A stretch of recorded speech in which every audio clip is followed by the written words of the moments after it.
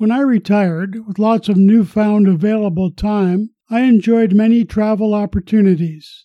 This podcast may encourage you to visit, revisit, or experience virtual armchair travel, learning about exciting new venues. Travel is an excellent vehicle for lifelong learning.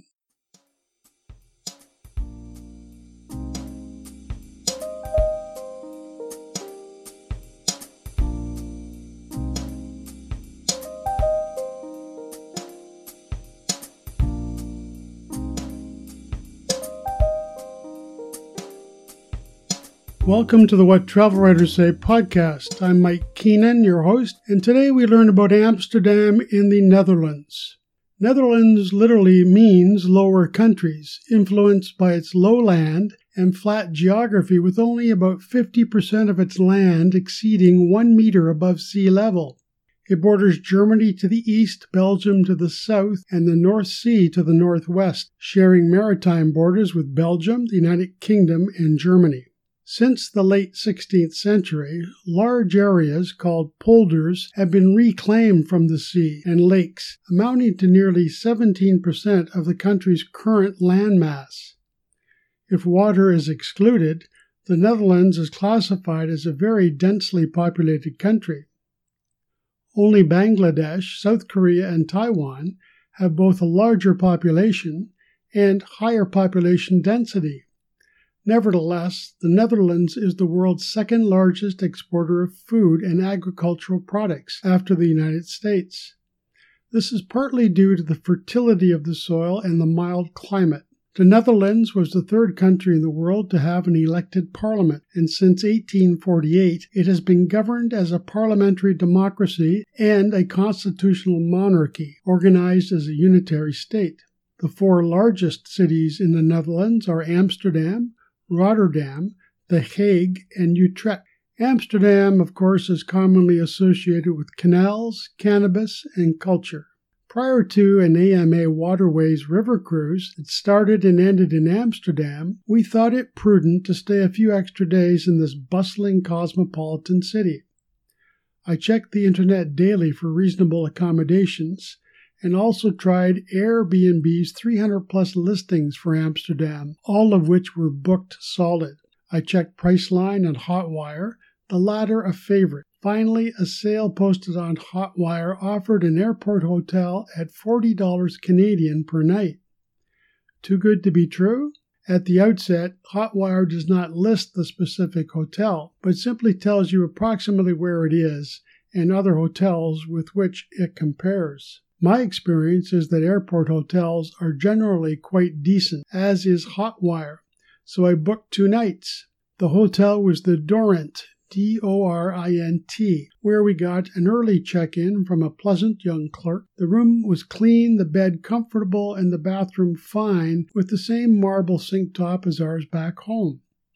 The Dorrint's convenient shuttle took us to Schiphol Airport in 10 minutes, from where we took a train, second class, to Amsterdam Central Station in 20 minutes, for €4.10 or $5.74 Canadian. A little inconvenience, but we had lots of time and we saved hundreds of dollars on accommodations. Just outside Central Station, we obtained iAmsterdam City Cards, a discount card that gives one free access to several museums, public transportation within the city, a canal cruise, and other small gifts and offerings, including a 25% discount at restaurants, car and bike rental, gifts, cheese, and multiple other tourist attractions. The cost, for 24 hours, €49, and for 48 hours, €59.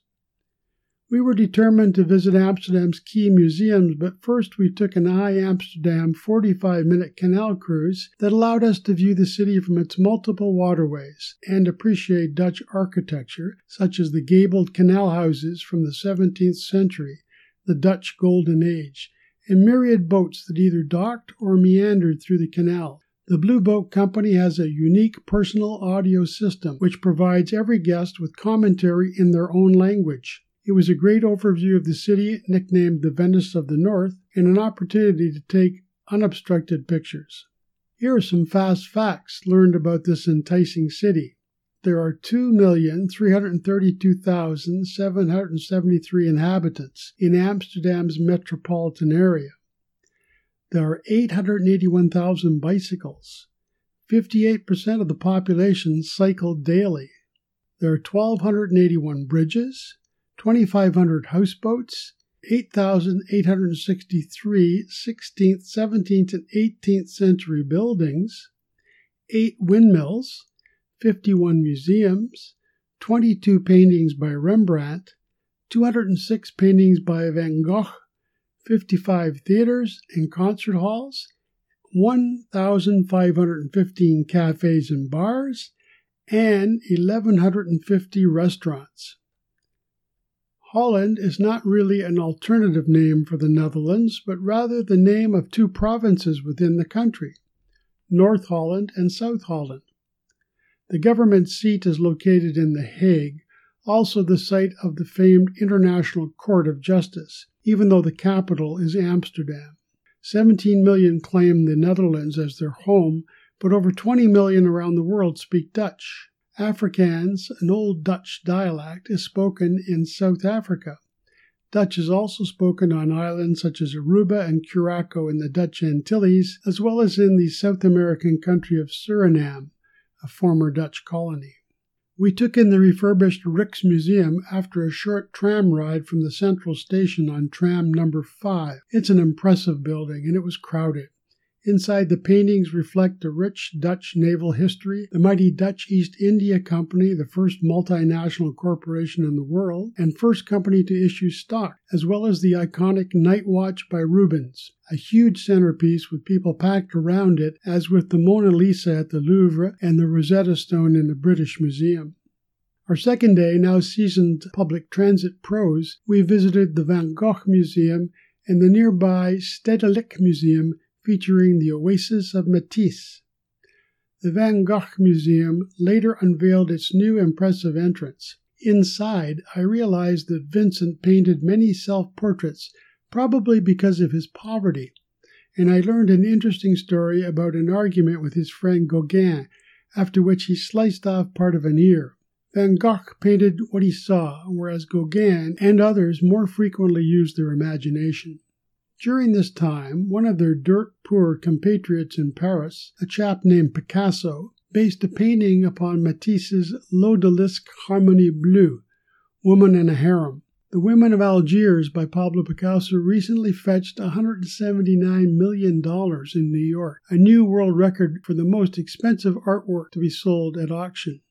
Amsterdam packs a no-nonsense solid cultural punch, loaded with museums that range from world-famous collections to lesser-known hidden treasures.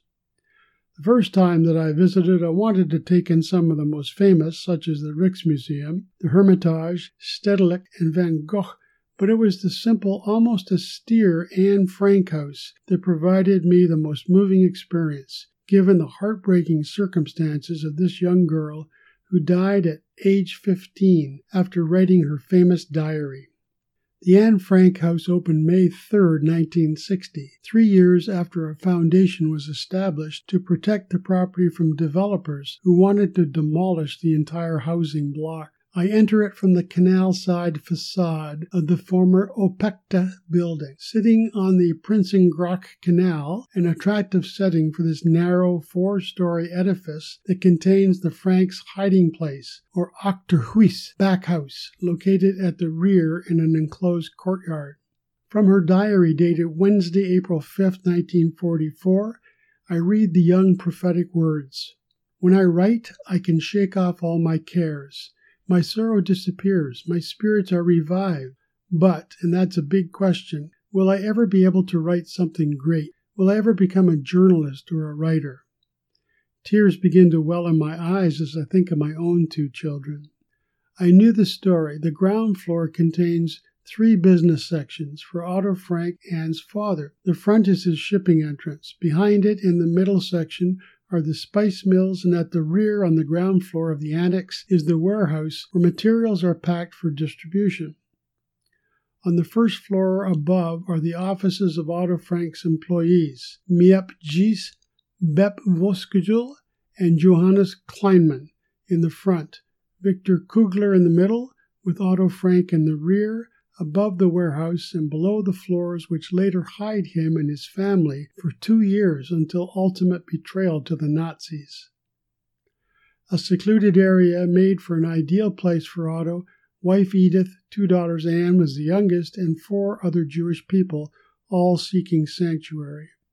The doorway to the annex is concealed behind a movable bookcase. Of the entire group in hiding, only Otto Frank survives the war. Anne and her sister Margot are taken from Auschwitz to Bergen-Belsen in October 1944, and they both die of typhus in March 1945, a few scant weeks before the concentration camp is liberated by the British. The house remains sparsely furnished, which lends gravitas to my tour, conducted in silence. After the arrest, all of the contents, such as the clothes, furniture, and personal belongings of the Frank family and their friends, are taken and distributed to families in Germany. However, before the building is completely cleared, brave Miep Gies and Bep Voskejul, who helped hide the families, return to the hiding place against orders of the Dutch police and rescue personal effects, most importantly, the Diary of Anne Frank, which subsequently becomes one of the world's most widely read books and the basis for several plays and films. Upon Otto Frank's return to Amsterdam, he is given Anne's diaries and papers, and he compiles selections into a book published in Dutch in 1947, entitled Het Achterhuis, which Anne had chosen as the name of a future memoir or novel based on her experiences in hiding. When the diary is published, it becomes an instant international bestseller. Empty rooms capture the chilling atmosphere of the Franks' hiding place. Historical documents, photographs, film images, and original objects that belong to those in hiding and their helpers are carefully displayed to illustrate the events that took place. Anne's original diary and other notebooks act like sacred texts. Also on display is the Academy Award that Shelley Winters won for her performance as Petronella Van Dan in the movie The Diary of Anne Frank, in which she later donated to the museum. The museum attracts 1 million visitors yearly, which sometimes means long queues. Located in the center of Amsterdam at Prinsengracht 263 to 267, it takes 20 minutes to walk from the central station to the museum. Trams 13 and 17 and buses 142, 170, and 172 stop nearby at the Westermarket stop. The museum is open 364 days a year, including Sundays, from 9 a.m. to 9 p.m. on most days. In the high season, waiting times can be 45 minutes. The house is too small for guided tours, but there are free guidebooks available in 12 languages. A visit typically takes an hour. There is a museum cafe which serves drinks and snacks. You're not allowed to take pictures inside. When one exits and walks outside again along the canal during a sunny day, it's a sudden lesson in appearance and reality. The painful Dutch-Jewish experience looms large in the presence of a seemingly ordinary building that stands mute before you. For beer drinkers, Amsterdam has been home to Heineken since 1864. The multinational company is the 3rd largest beer maker in the world, with 190 breweries, and for those who want to reminisce about the cannabis culture of the 70s, Amsterdam has more than 200 coffee shops licensed to sell marijuana. The official coffee shops have green and white stickers in the window. Although tourists are permitted to purchase weed, they cannot smoke it in public or export it. Because the Netherlands is so flat, it's perfect for biking, and everyone here seems to bike daily as I watch businessmen in suits and ties, mothers with children in neat box-like structures, as well as adolescents all riding on dedicated bike paths throughout the city. The Dutch must be incredibly fit. Back at the hotel, it was quiet, and we watched a bit of TV on many stations in several languages. When we were leaving in the morning, the Dorrant manager readily carried our bags down a flight of stairs, and we were off to Schiphol, a huge airport loaded with shops to occupy us before our flight home. To read my articles on Amsterdam, go to my website, www.whattravelwriterssay.com. And for pictures, go to my Pinterest boards at www.pinterest.com/Mustang6648. We conclude each podcast with an appropriate travel quote. Today, it's from famous American poet Robert Frost, who said, "I shall be telling this with a sigh, somewhere ages and ages hence. 2 roads diverged in a wood, and I took the one less traveled by, and that has made all the difference." Thanks for listening. If you have any questions or comments, contact me at mjk6648@gmail.com. Happy travels, and tune in again next week for another What Travel Writers Say podcast.